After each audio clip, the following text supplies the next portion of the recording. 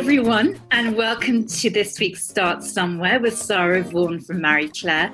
I'm so delighted to have the amazing Arizona Muse joining me today. The model, climate activist, mother, nature lover, and women of the Environment Network, which is how we know each other. So welcome, how are you? I'm really well. Thank you for having me. It's always a delight to speak to you about sustainability. We're both equally as passionate about the topic. Yes, we're guilty as charged. So, Arizona, I know, everyone wants to know, how did you get started in life? What brought you to this moment? Yes, I have been a model for 11 years now, getting to be an old model.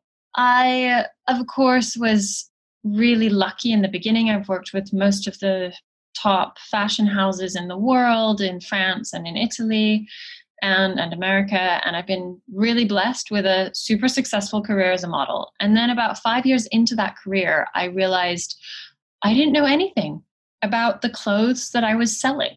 Nothing. Mm-hmm. I didn't know where they were coming from, didn't know what material they were made from. And so from that, I went on a deep dive into research and helping myself to understand what kind of an impact the fashion industry was having on the environment. I grew up in Santa Fe, New Mexico, which was a very, very environmentalist, heavy per capita population. Yeah. And I grew up with the skewed view that there were loads of environmentalists in the world and that I could go off and do the fashion thing. They actually live in Santa Fe. Yeah. Because the climate sector was overpopulated anyway, which I now know is completely backwards. And I was lucky to grow up in a pocket of very aware humans who were already doing a lot 30 and 20 years ago for the climate health. And so I went on this journey of educating myself, and I think of it now as my own kind of self-university time, because I was modeling, so I didn't go to university and didn't get that educational experience, and I've done it over the last 5 years. Every minute of my free time has gone into teaching myself about planet Earth and about climate change and about what went wrong and where it went wrong and how we can backtrack in some ways and super forward track in other ways in order to come to a balanced life that actually supports regeneration on the earth. And the fashion industry, as you know, has the most powerful sphere of influence. And I really want to see us using that influence for good. Yes. And to make sure that we're leading the way with that influence instead of 20 years from now looking back going, gosh, why didn't we do anything? We could have. yeah. Not on my watch and not on yours. No. Absolutely. And the moment that it kind of really dawned on you, like, oh my God, I'm part of this system. What actually happened for you? I mean, was there a kind of lightning thunderbolt, big finger pointing from the heavens for you? Or how did it happen? Yeah. There was. For me, what happened was I was invited to a charity lunch for an environmental charity that I didn't know anything about at the time called Synchronicity Earth. And I learned there from Jessica Swaden and from her guests who were speaking at the lunch about biodiversity, which even growing up in Santa Fe was a word that really wasn't in my vocabulary. And I had never considered what loss of biodiversity would do to us and the planet and why we actually need every single species that exists, not just half of them, which is really what we're headed toward. Yeah. And that really turned me on to what is now my passion and learning about nature and how nature functions and the intricate web of connection and how every little bit helps each other. And I love mosquitoes as an example because my son always asks me, why do we have mosquitoes? I hate them. They're so annoying. And I felt the same way. We all feel the same way when we're trapped in a room with one of them and we're trying to sleep. Yes. They're such a good example of why we need everything, because without mosquitoes, we wouldn't have fish or birds, because fish and birds eat all those tiny little mosquitoes and tiny other similar insects. It's all part of the food chain. And imagine a life without fish and birds. And you'd be like, okay, yes, I want mosquitoes. Yeah. Yeah, it's all clear to me now. Maybe not the genetically modified ones, which just seem to be being launched in like a couple of weeks' time in the States. Anyhow, moving on from that. But Jessica is amazing. So this real moment of like, oh my goodness, and biodiversity is so important. Yeah, I mean it's just extraordinary, and our planet is magical, and everything does have its place, as you so rightly say. Truly is. So, you went to the lunch, you met the incredible Jessica, you had this wake up moment. What happened then? Then I connected with Jessica afterwards, and she said, oh, you really need to meet Nina Morenzi at the Sustainable Angle, because she's working in fashion on things like loss of biodiversity in nature. And so I met Nina Morenzi through Jessica. And the amazing Nina.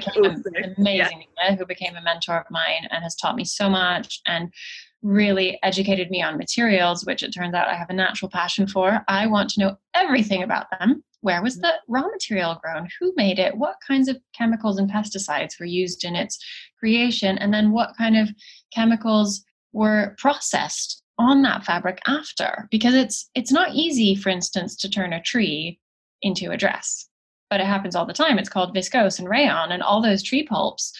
It's a heavy chemical process, and I'm just fascinated by all of that. I want to know why it's bad, because most of the time it's pretty polluting, this process of making textiles.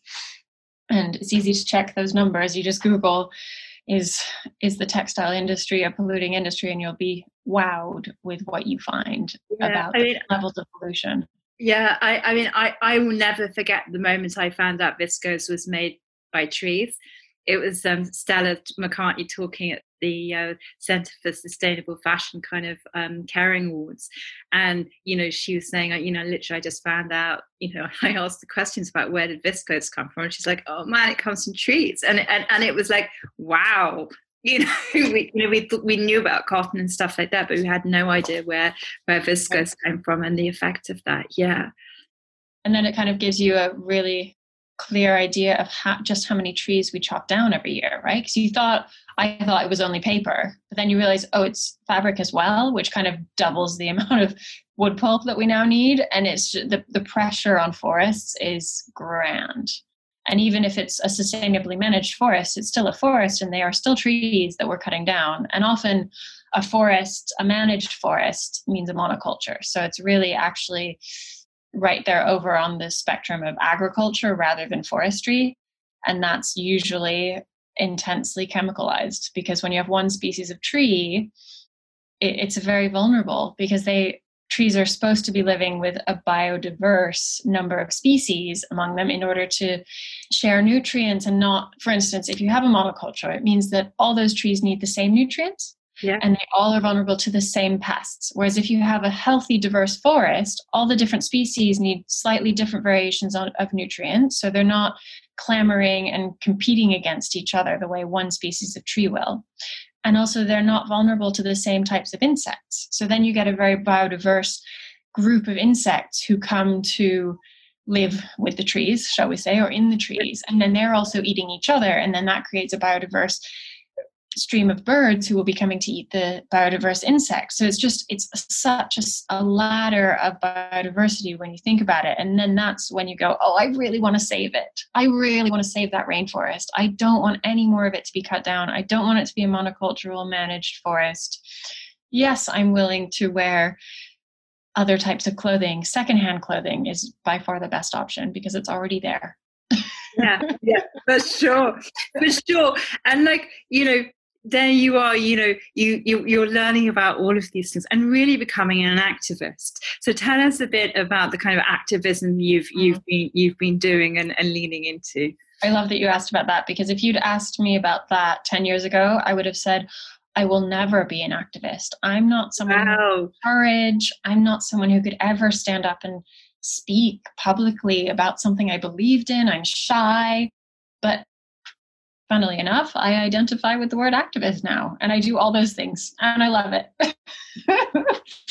So it really makes me think that all of us have an inner activist somewhere, and we all need to activate that inner activist. That's been an amazing journey for me to come to terms with the identity of being an activist. And we all need to be one. We really do. We need to find that inner activism and get it out there, because we're in a rush. We really are. I'll be honest. All this education that I've done for myself has led me to see the urgency. We are in a really urgent situation. We don't have very much time. And that's talking about people like me. I'm a lucky one. I live in a city. I'm totally fine. Climate change hasn't touched me yet, but there are millions of climate refugees who have already been touched by climate change. And we cannot sit here any longer in cities feeling nicely cushioned away from the effects of climate change and just continue living our lives with incredibly high carbon emissions and incredibly large footprints on the earth, while people, real human beings around on the other side of the globe, are suffering immensely. Yeah. So this is one of the messages that I'm sharing, and we have to share it. It is sad and it is awful to think about, but we must think about it. We must. That's the only way to change things. And one thing I'd like to say about becoming more sustainable as a lifestyle, choosing this lifestyle, it's done nothing but enrich my life and make my life better. Wow. In no way at all. I have to say the same. Yeah. Yeah. Absolutely. It feels better. I'm happier. My life it looks better. My wardrobe looks better. Everything. I'm just better at everything now that I'm more sustainable. And I like my life more. It's so much. But I really am sensitive to the fact that there's a lot of fear around taking those first steps to becoming sustainable, because you might think that you'll be less comfortable and that you'll have to deny yourself a lot of things like white sugar and new shiny sequin dresses. But in the end, when you know what white sugar and shiny sequin dresses are doing to the environment and the people who make them, you don't want those things anymore. I'm not denying myself anything. I simply don't want them. My knowledge protects me from making poor decisions.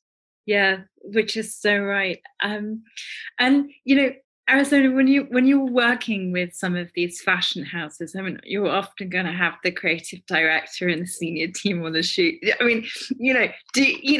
Do you manage to kind of land a few words in there?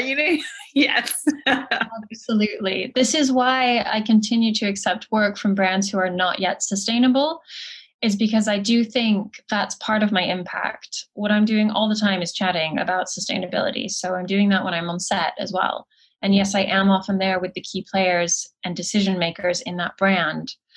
And it's really exciting to have a conversation with them and to hear how they didn't quite realize how big the impact of the fashion industry is and how they really do want to do something. Because after all, we're all human. We all have hearts and we all care. We really do. Just a lot of us find ourselves in positions where our jobs or our surroundings cause us to have a greater impact of negativity than we would like to if we stopped to think about it and designed our lives the way we want them to be. And I really think and hope that COVID has given us, the fashion industry, the moment we needed to sit back and relax and think about what means something to us. And I, for one, have really found that nature and my family are the two most important things in the world. And I need to put a lot of effort and energy into connecting with those two entities and building my relationship with them, spending more present time with my children rather than time where I'm actually thinking about that email that I haven't finished yet. And then I go, what? To my son? What did you tell me? I wasn't listening. What? Like, that happens so often, and it's just embarrassing. And I know I'll look back and go, oh, why didn't I spend more quality time with my children? No one ever looks back on their lives and goes, oh, I spent too much quality time with my children and my family. No one ever says that. Not that I've heard yet. That's for certain. But no, you're absolutely so right. And this kind of mindful consumption and conscious consumption is very enriching, as you say. And I think that you know, because you've become such a subject matter expert, you can have these conversations. And I think, you know, genuinely, a lot of people in the fashion industry, I mean, they love beautiful clothes. They want to make beautiful things. You know, they don't want to destroy the planet. I mean, it's quite shocking for them to realize what does happen. And a lot of buyers don't know, and a lot of, you know, they're just looking at the kind of garments they're creating, not actually at where everything came from. And that's why I really applaud you for doing that, and also applaud you for your positive action, because I think if we always picket or ban or, do you know what I mean, use the stick, then people can dig their toes in, you know, and kind of like, do you know what I mean, like carry on in a kind of blindfold way. It doesn't always like incentivize them to have that conversation, but I think the way you do it is so great, because you have them as captive audiences, and you can actually like encourage and inspire them. That is really, really nice. I love hearing that. Thank you. Which is great. And I mean, you know, of some of the, I mean, the brands that you work with, you know, are there any of the houses that you really kind of are admiring and thinking are doing amazing jobs, you know, who've performed quite big U-turns? There are amazing brands on the startup scale who are doing incredible things, starting from scratch and saying, we are going to do things differently. We have a different ethos. And I'm so impressed with the landscape of sustainable brands right now. It's just every day it's growing bigger and bigger and better. No longer is sustainable fashion brown and scratchy. And that's really, really good. It was horrible. I mean, we all wanted to buy it. But when we looked at it, it really was just like, it's just beautiful. It's not great. And yeah, that is absolutely kind of a seminal moment, that, you know, fashion and sustainable fashion should be beautiful.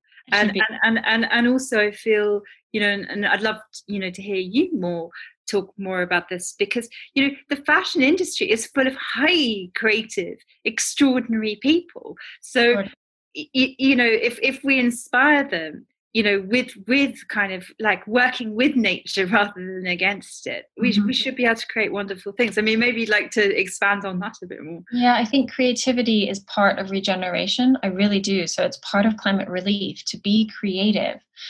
And I do see that the bigger the company, often the less creative license the design team have. And that's quite sad to see. And also the bigger the company, the less creativity is equally distributed along the supply chain, because that's really important to note as well, that not only is equal pay not distributed well along the supply chain, like down to the raw materials and the garment workers who are paid very little, up to the head designers who are paid really quite a lot.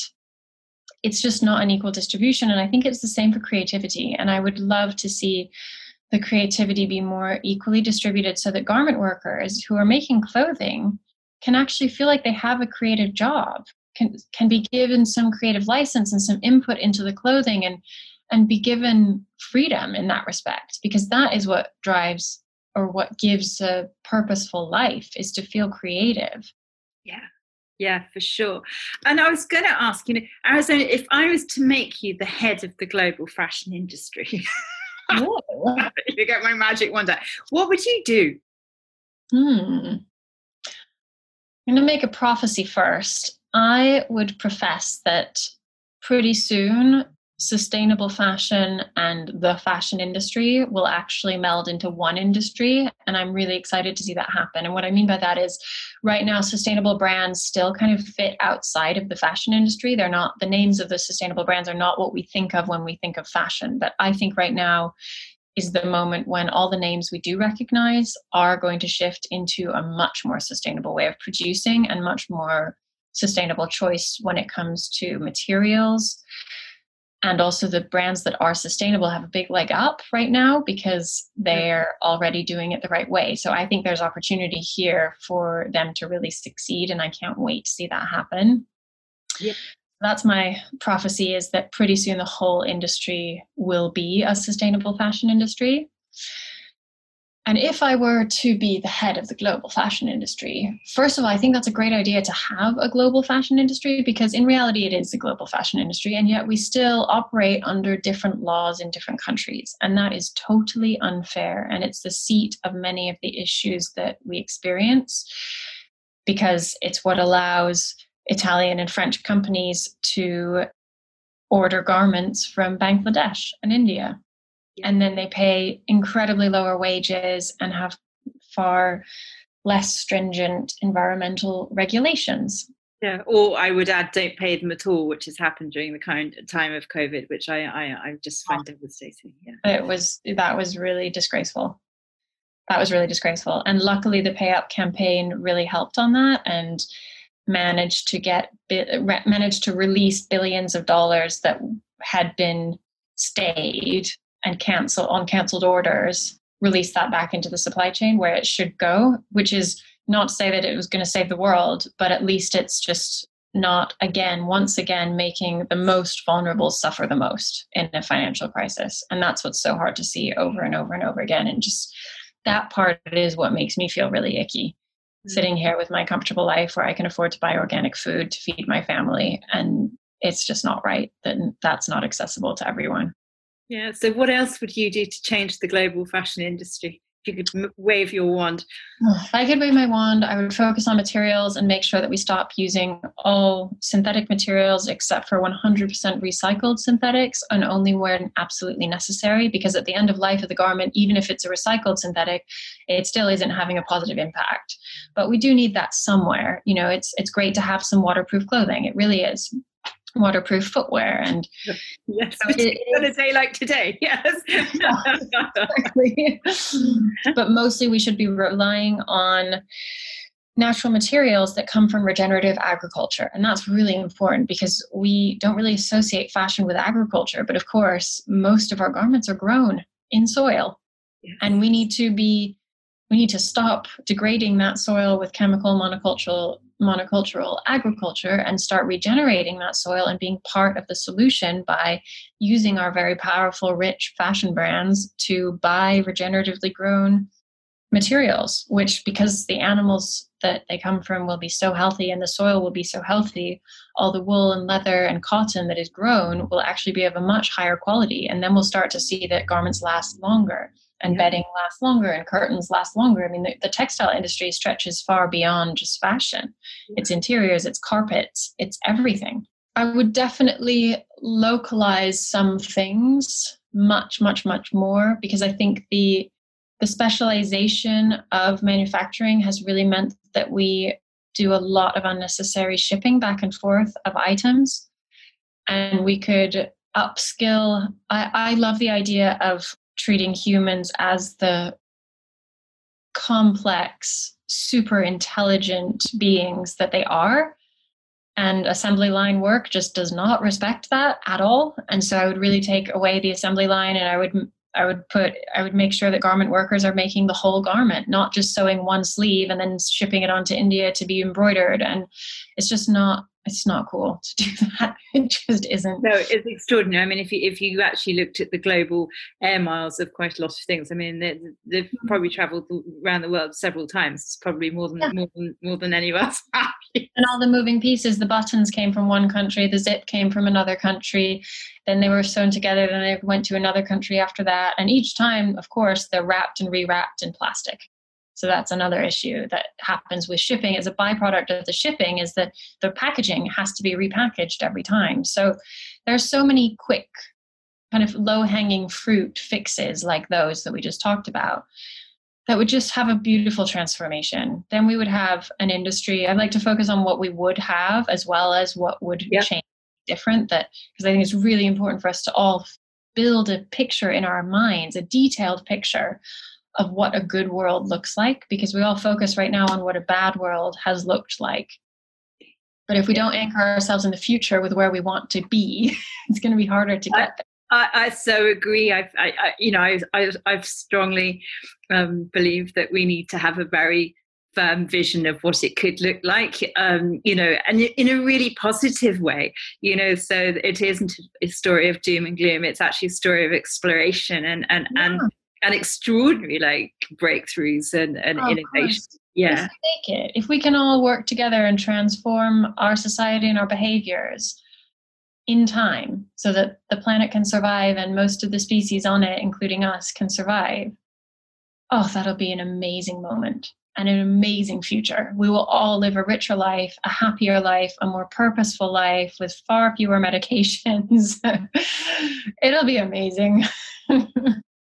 So for our listeners, Arizona, who, love their fashion, are very concerned about its impact on the planet, what are some of the things that they can actually do as simple steps, to actually kind of change the way they buy fashion, but still enjoy it?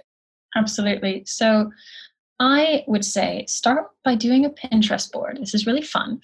Do a Pinterest board of your style. How do you define your style and how do you verbalize your style? Because you need to know what your style is to make shopping easier for yourself so you don't overbuy things, because it's generally, I'm now very slim on what I buy. I don't buy a lot of things. And when I do buy something, it's really, really good and I really love it. And I'm really confident in that choice. I used to buy things just because I thought I might like them one day. And it was because I didn't know what my real style was. So do that Pinterest board. Pinterest is super helpful because it's going to suggest to you other things like the ones that you clicked on. And then you'll be able to review the board that you've made and go, oh yeah, this is the trends. For me, it was, I love solid colors. I love a cinched in waist and a wide shoulder. I love shoulder pads. I love a high-waisted trouser or a high-waisted skirt. I really like boots. I like belts a lot and hats. And then from that, I was like, okay, so shopping's super easy now. And I know what I can get rid of. I know what I will never need again because it doesn't really fit that criteria. And then it's just, again, it's this, the way sustainability always is that once you have defined it properly, you need a lot less. Yeah. And then you feel really satisfied with what you have, which is the best feeling ever. Yeah. So it's about having less, but feeling more. Yes. And I mean, there are some extraordinary statistics, aren't there, that most people only wear about, less than 20% of their wardrobe in any case. So, I mean, we don't actually need the other 80. And we have a cluttered wardrobe and we can't see anything that we like in it because it's overflowing with stuff we don't like. So that's my first advice. Do a Pinterest board so that you know what your style is, so you can get rid of anything that you don't actually need. And give it to charity or rent it out on a rental website. There are many options. Also, resale is a huge market now, so you probably will be able to get some money from it. Count how much money you get, because you'll feel really good as that number goes up and up and up. You're like, wow, I made so much money off these clothes I wasn't even wearing, which is great. And then I would also say, when you do buy something, first step is buy secondhand. Yeah. In your brain, tell yourself secondhand is cool. I used to think it was dirty. I used to think someone else had sweated in it. Just, that's all flexible. We can change our thoughts instantly if we want to. Instantly.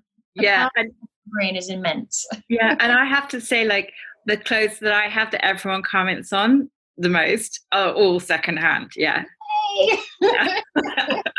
Yay. And you can join my awareness campaign, which is hashtag awareness, as in WEAR, awareness, where I put my hands on my head. You don't really have to, but I do it just to be silly. And I take a picture of my outfit and I rank the pieces that I'm wearing. So if I'm wearing 4 pieces of clothing and 3 of them are sustainable because they're either secondhand or they're organic cotton or they were made by a women's collective out of sustainable materials, there's a whole checklist on my Instagram, you'll find it. Then I would give myself a 3 out of 4 rating. And that's just for me. It's not a win or lose situation, but it's an incentive to dress more sustainably. And for me, it's really, really worked. I now, since I started that, every day I think about how many pieces am I putting on that are sustainable. It's so interesting how, again, the flexibility of our thoughts, like that's just a thought process. That's not my wardrobe actually changing. But now it's really made it kind of impossible for me to buy things that aren't sustainable.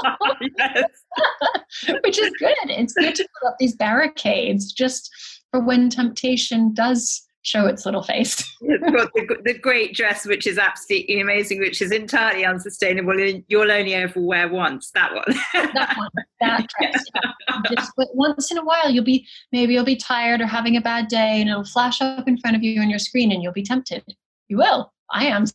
Sometimes I'm like, no. And I just think of all the things I know, and I think of all my awareness and then suddenly I'm like, no, I really didn't need that. What was I thinking? But it is a journey, and you do train yourself, but keep doing it. Keep that training going, because you will get there to a point where it's super easy. It's just easy and it flows, and you don't need anything unless it's sustainable. Also, it feels really good to find sustainable brands and then buy something. Like recently I found a jewelry brand that I love called Catrice, and she uses all recycled metal. So then I'm like, oh, finally. And it's all this really sweet, I'm wearing earrings now, of course. Lovely, they're gorgeous. Really sweet, kind of dainty little gold color or silver color jewelry. And it's not expensive at all. And that feels amazing to me. I just feel like, wow, this is a good brand. She's charging the right price for something that she put creativity into. She thought it out, and she's doing something good for the environment. That's so lovely. And you know what?